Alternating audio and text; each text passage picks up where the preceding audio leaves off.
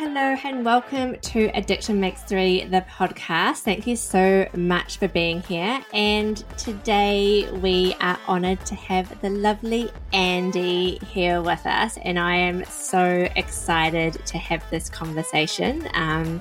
Andy and I met, I think, a few years ago in this lovely corner of the internet. So I cannot wait to have this conversation. Hello. This is part 2 of our amazing conversation with Andy. So I cannot wait to get into it.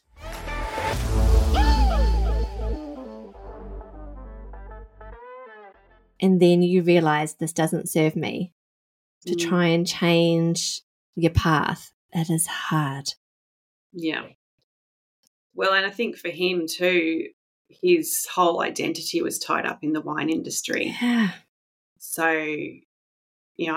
I remember saying to him at one stage, he just started a new job and it was his dream job. He was 7 months into this job and it was a French family wine business. It was just like everything he'd wanted to do. And I remember saying to him, if you had a broken leg right now, you'd check yourself into hospital and get that broken leg fixed. This is not any different.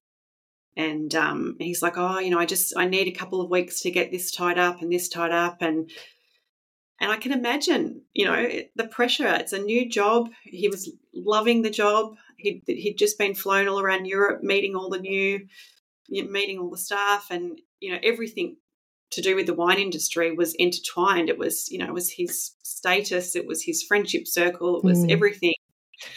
And he had tasks to tick off. And, and anyway, it ended up being that the choice was taken away from him and he had to go into rehab and had to send an email to his employer from the rehab hospital to say, sorry, I'm not coming in, and had to acknowledge that working in the wine industry was never going to work, which was a massive, massive thing. And, I think until that point, it was always, he had to make that choice. So I'm glad he did, got there in the end. And that's it, right? Got there in the end. And that is so courageous when, it is your work as well. Yeah. And tied up in your identity, in your career, what you're hoping, and, the glamour of it all, and the travel and the lovely, interesting people that you meet along the way. Yeah.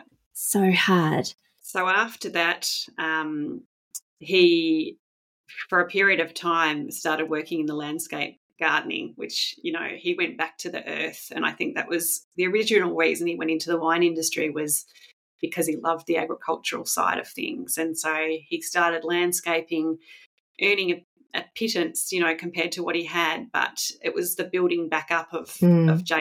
And it was, I think, 12 months or so of him doing that, and the ego was stripped away and he worked through what he had to work through, and day by day. Oh, absolutely. And I love how you just said 12 months. Right? This is not a quick fix. It is not overnight. It is not a week or a month. It is not only the passage of time that is going to, make us okay. It is being intentional and doing the work and doing what you need to do over time, that consistency. So I think that's really beautiful to share for realistic expectations. Yeah. How has the experience of navigating addiction in your marriage influenced your own mental and emotional well-being? Well, I guess the most important thing is that I learnt I had to look after myself and my own well-being before I could look after anyone else. And I know during the really heavy periods that was a really difficult thing. But I liken the analogy to the oxygen mask on a plane. Mm-hmm. If you've got to fit your own before you help that of others. And as I said, I mean, it's very easy, I think, for me to sit here having my husband 5 years sober. I don't know what life would look like if he was still drinking, or if he had a slip up in the future. I mean, I hope I never find that out. But yeah, it's easy for me to talk about in hindsight. But if I could give myself advice back then, it would be just to, really look after yourself. And, if my mental health wasn't intact, then the family would have fallen apart. So it's a really important thing. Yeah, and I was going to ask you that, so that's amazing. And I think it is so true. And it sounds counterintuitive, because I know we can think if we just focus on them, all of their doings and what's going on with them, it'll be okay. But in fact, that is not it, because we might not be aware, but our well-being and our emotional state is declining at a rate of knots. So if we can, like you said, and I say it all the time, put on your oxygen mask, because you are literally no good to anyone else if you cannot breathe. Yeah. It can feel like addiction just takes your breath away. Yeah. And I think, how you do that's obviously different for everyone. For me, it was having a greater understanding of what Jason was going through. So it was really important to me to read, because it obviously doesn't make any sense at the time. You think, well, how can they be choosing this substance over me? They mustn't love me.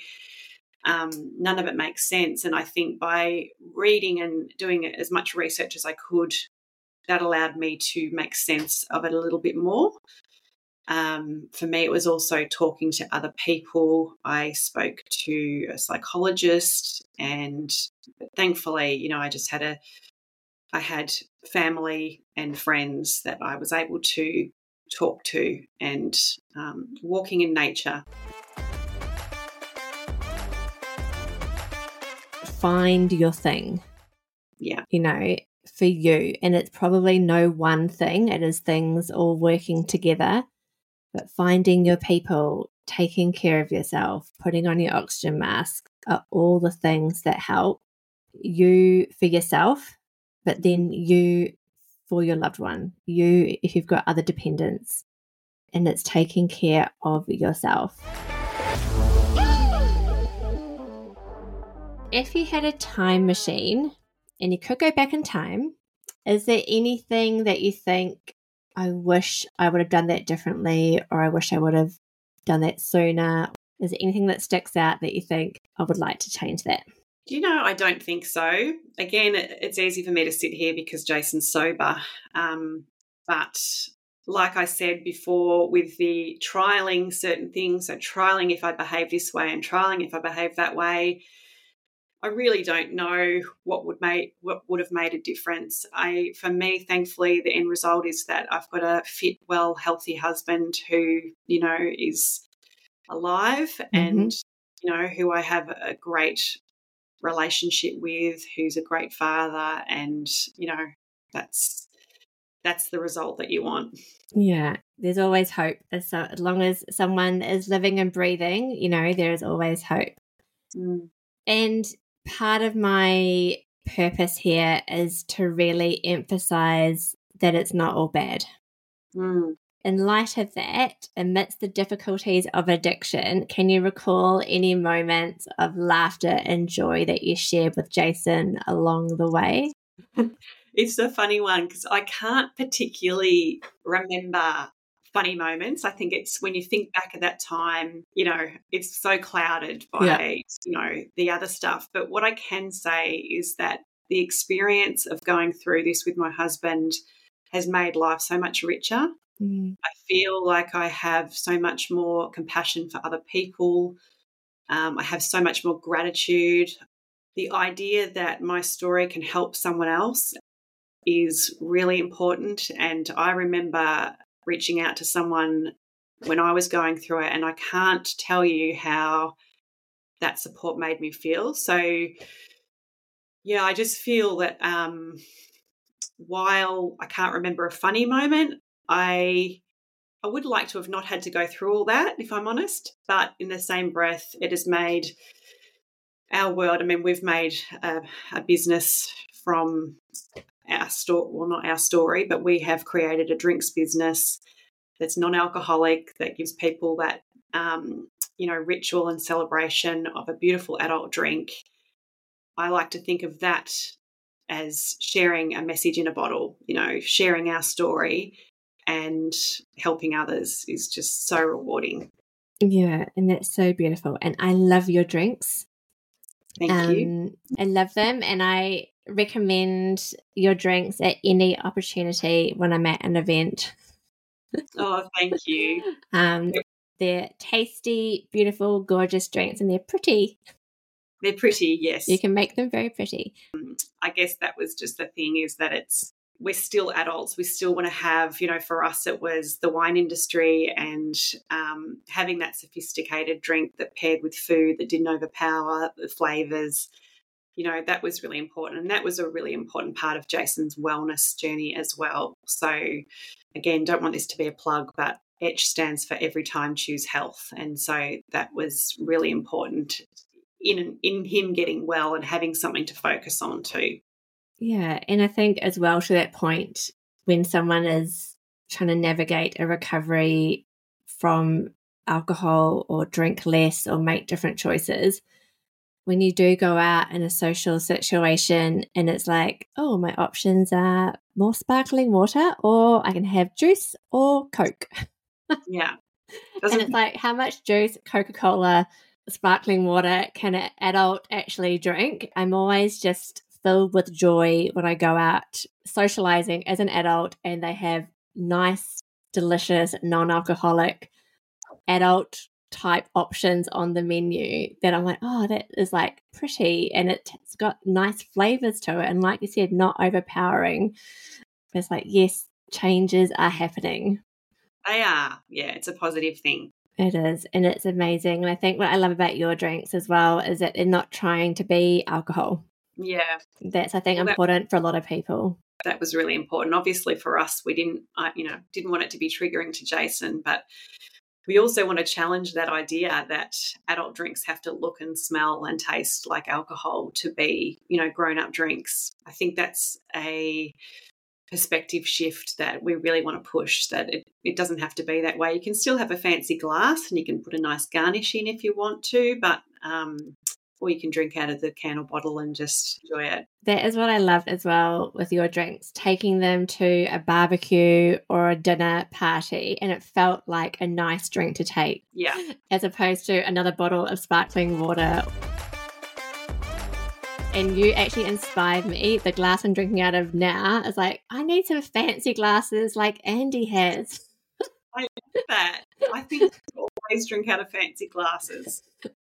It makes a difference. And like you said, in your journey of giving up alcohol as well, I do still have the occasional drink, but also like you was completely repulsed and alcohol is gross. I do have the occasional drink now, but not often. No judgment to anyone who does. It's not about that. It's just about making choices for yourself. But often at the end of the day, I'm like, I need a nice drink. I've drunk enough water for the day. I need something nice. So it's like going for your nice ETCH drink, putting a bit of nice fruit in it out of your nice fancy glass, and it just feels nice.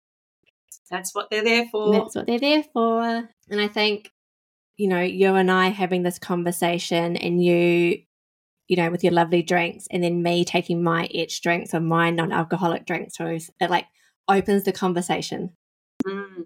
Just when you were talking about turning up to an event or, barbecue, I remember it was the first Christmas Jason was sober, and standing around with this bottle of water, and being from the wine industry, people just expected us to have a wine glass in our hand, and it just, I think you can't underestimate that feeling of, even if I've got a wine glass in my hand with ETCH in it, like no one notices. Whereas if you're standing there with a bottle of water, you just feel like, left out basically. So it's all about, social inclusion and making you feel like you're part of the party. Absolutely. And I think when you've walked this path, you are very cognizant.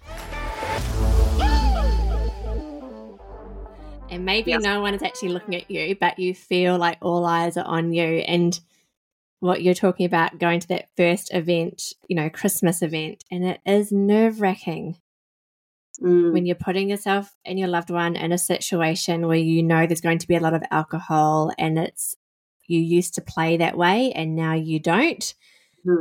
There's a different dance. It is hard. And so I think in those early days, being unapologetic and doing the right thing for yourself. Yeah. Or not going or as not well. going, yeah. Yeah, those were, that was really important, particularly for Jason, was just to, no, it's not, I don't feel safe, I'm not going to go. And I think that's really important as well, tuning into that. Absolutely. And I think from our perspective, it's, again, leading with compassion, and sometimes it can be disappointing to miss out on things, but what's more important to you? Yeah. Yeah, I always prioritized Jason's recovery over all else, because I knew if he didn't have his sobriety, he didn't have anything. And so, in the early days, he was out attending meetings 7 days a week sometimes. It is busy. Recovery is busy. And I was so grateful every time he went. And I know I could have had a different perspective and been, I know a friend of mine, her husband was not so happy when she was going because he had to deal with the kids and whatever. And I get that as well. But yeah, I just felt that if Jason didn't feel right going to an event, then, either I went without him or we didn't go. So yeah, sobriety was very important to our survival as a family. Absolutely. And just, I think, bringing more intentional choices to what you are choosing. Yeah. And I think as well, I used to go to some things by myself. And initially it felt devastating to be going to something by yourself. But after a while, it was okay. Yeah. It's whatever meaning you put on it. I was just going to say that. Yeah, absolutely. I think Jason and I are quite independent with our friendships and things like that. So yeah, if you're really wanting that person with you and they're not with you, I can imagine that would be challenging. But it's, I think just, again, reflecting back, I think for me, I was too scared to leave him on his own back then. So I didn't want to leave him on his own. So I probably would stay with him if he didn't go. Yeah. But this just reflects how everyone's journey is so different, isn't it? Absolutely. And I think, doing the right thing for you. And when we get to a place when we have come through the other side ourselves, regardless of if our loved ones have or not, that we're making choices. Yeah.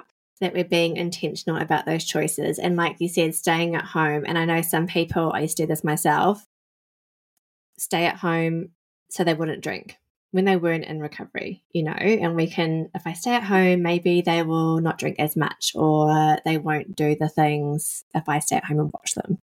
Yeah. And it's like, that's not it either.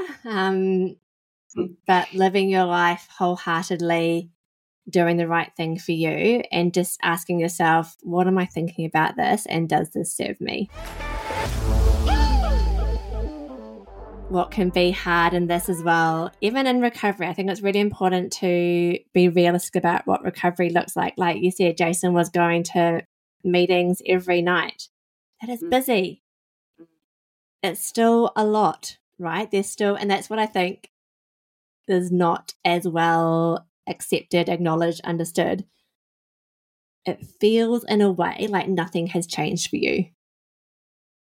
And at a kind of a high level of your loved one isn't present in active addiction, and then in recovery, they're still very busy. But for better reasons, Yeah. I remember thinking, it was always like, well, when he gets sober, I'll get this time with him. And then when he was getting so, I'm like, when when is it ever my turn? And I think that's a really important lesson, is we've got to fill our own cups. We've got to make sure we're okay, and just to not always rely on the other person to make us feel better. And that just, gives me shivers because it is not a destination. No. Do not wait. Do not wait for a time. You have to, like you just said there so beautifully, create that for yourself. So it's not the destination of sobriety, the destination of recovery. It is, things will be good when this happens, or I'll be able to relax when they've got 2 years under their belt, or whatever it is you're telling yourself. It is create it now. Whatever is possible for you now, create that for yourself now.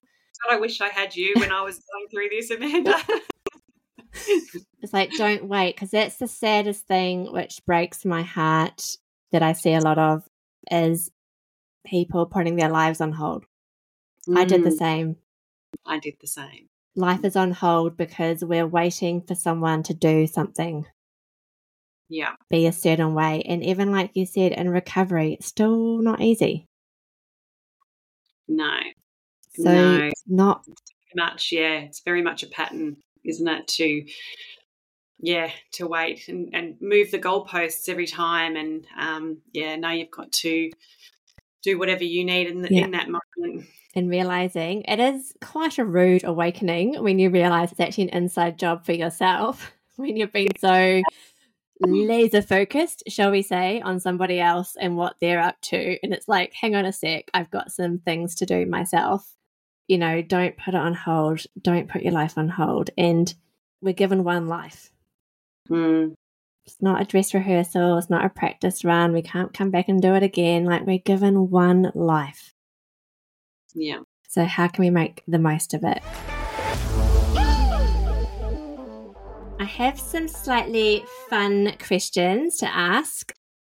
What is Andy's go-to song that never fails to lift your spirits? Oh, well, it could be something from Beyonce or something George Michael. Oh, yes. You know what? I am not ashamed to say that occasionally when I'm alone in the car and the windows are up, I'll sing a little bit of Barbara Streisand. Love it. I love a ballad. I've got a playlist in my car also that is a love song. Have you listened to Enough is Enough? No. Go and listen to it. It starts off really slow and it's just the best song to just belt out. Yeah. But I have to be alone because my teenagers would give me sideways glances if I was in the car with them singing that. You know, and that is the best therapy. Singing alone, completely out loud in your car because no one else can hear is the best medicine. Yeah. Is there a mantra or phrase that you find yourself repeating to stay positive and focused? I don't know if I knew this one back then, but my mantra at the moment is, oh God, I've just forgotten it. What is it? Change comes on the other side of discomfort. Growth.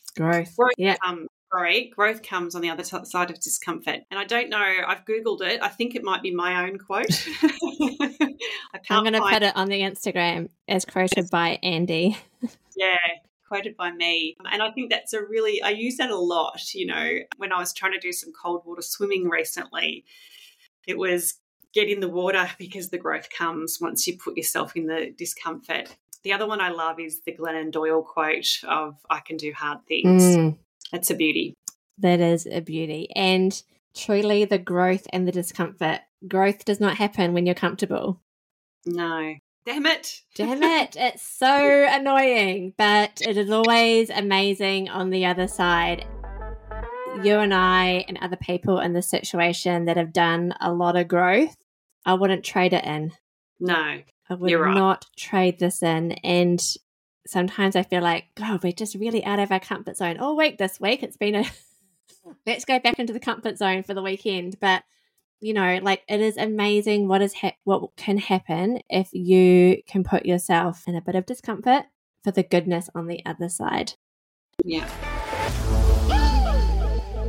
Is there anything that you think, wow, I'm so particularly proud of myself?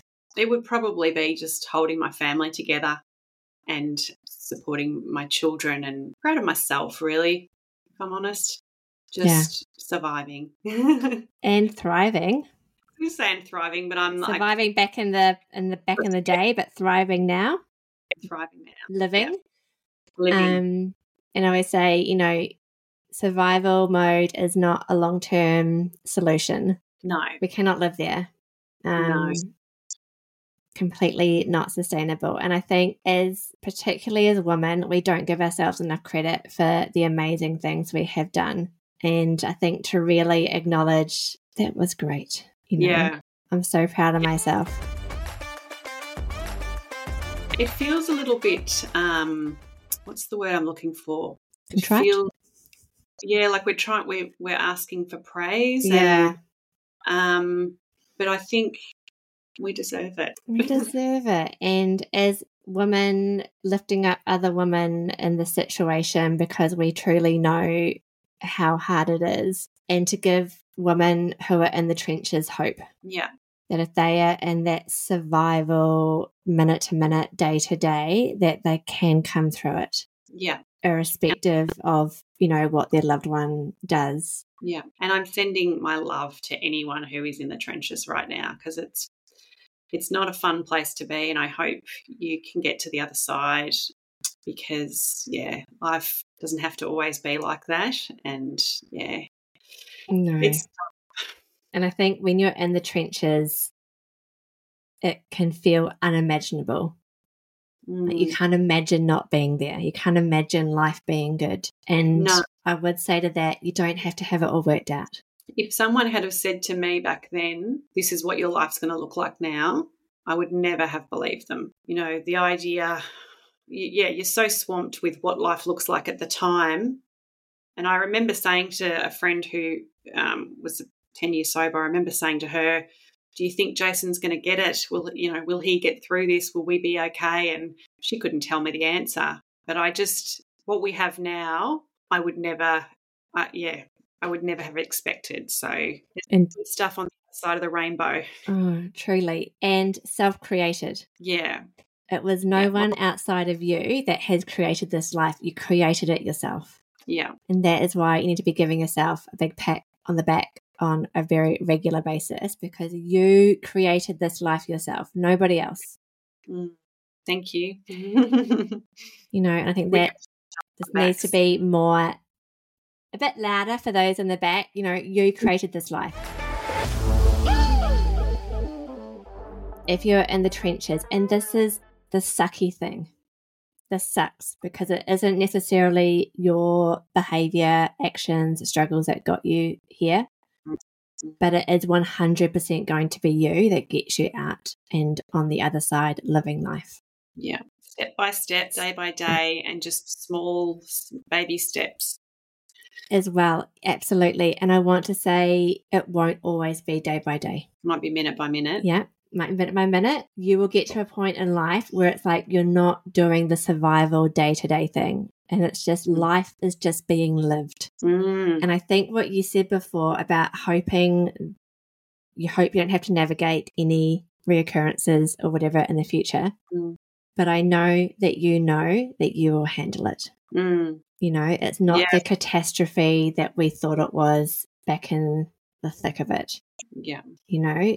You've shown to yourself that you can handle anything. And whilst we aren't like waiting for something crap to happen, that if something comes up, and it might not even be addiction, and this is the one thing that I am grateful for, I know if anything crap comes up in my life now, I can handle it. Yeah, I know. It's almost like by saying it, we're not asking for it to happen, please. Not asking for it to happen. But I think on the other side of that coin, that phase you go in, or when you're early stages of recovery and you're counting the days and they're counting the days and you count the weeks and the months and all, you're like, there's a point of breath holding. You're waiting for the shoe to drop. You're like, when is this good time going to end? Is it going to end today? Is it this week? Is it now we're Christmas? It's the anticipation of a shit show. But I think once you get through that, you're just living life. Yeah. I had this moment the other day when Jason just came back from a work trip up to Darwin, and it didn't cross my mind for 1 minute to ring and make sure there was no minibar in the room. It amazed me that it didn't cross my mind. And he said to me, you know, he mentioned it to me afterwards and just said how it didn't faze him at all. And what I loved was the fact that my mind didn't even go there. And like you say, so one day life just becomes normal again and the trust comes back, hopefully for everyone. Yeah. That was certainly the case for me, was that it wasn't an immediate thing. It was a gradual learning to trust again. And it was watching his actions, not just his words. And, yeah, it's a wonderful feeling not living in that state of constant fear and worry.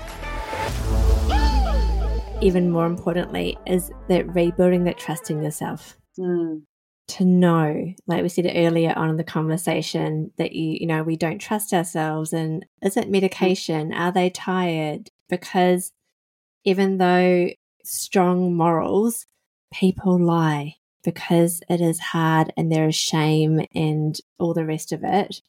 But learning to trust yourself again. That's absolutely the number one takeout from the whole experience for me, is that my intuition always knew. And you can push it aside. You can hope it's not true, but I'd like to say it's always right. And I think that's one really big takeout, is just to trust your intuition if it's telling you something, and to tune in to your values and what's important to you. Absolutely. And addiction does kind of take the wind out of our sails there, with all the lies and the gaslighting, and even what we were talking about earlier, we gaslight ourselves. Well, when Jason came to you, was it a problem? You know, we're like gaslighting ourselves along the way, and we want it to be the medication, or we want that to just be because they're tired, they've had a big week, and everyone needs to have a early night, whatever it is. So we gaslight ourselves because we don't want it to be true. So I think it is a beautiful thing when we can lean back into that intuition. We don't need the evidence. You don't need our bottles lined up or whatever it is. We just know what we know. And then we proceed accordingly, which I think is beautiful. Last but not least, if you had a theme song for your experience, what would it be and why? Well, I'm not sure if it's a theme song. Sorry, I'm not answering your questions all. I love it. I'm not answering that question. I'll answer a different one. It's my love song to myself. Aww. And it's called As by George Michael and Mary J. Blige. Do you know it? No, but I'm going to play it after this. No.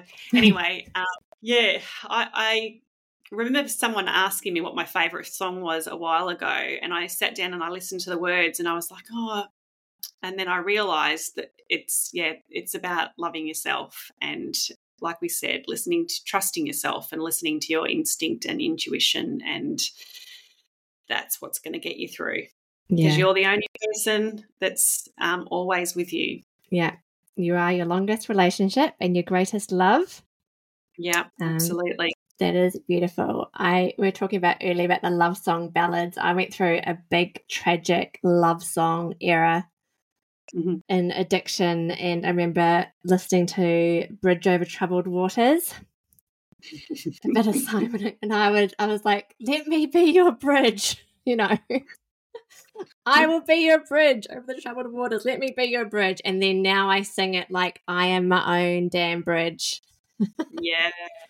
I'm my bridge over my troubled waters. And it's not about being hyper independent and no one can lean in and help me, but I will be my bridge.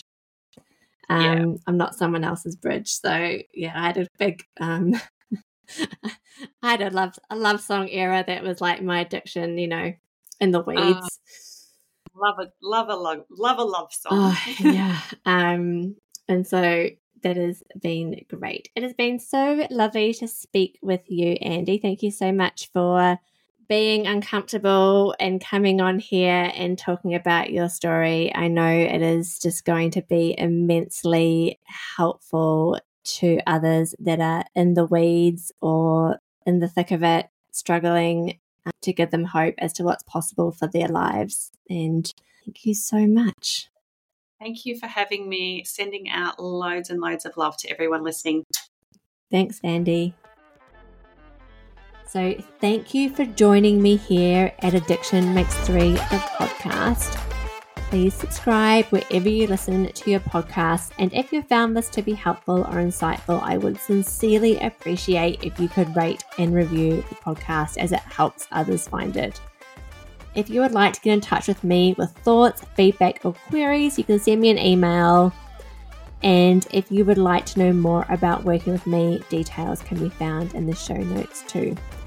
So thanks for staying kind, and I will speak to you soon.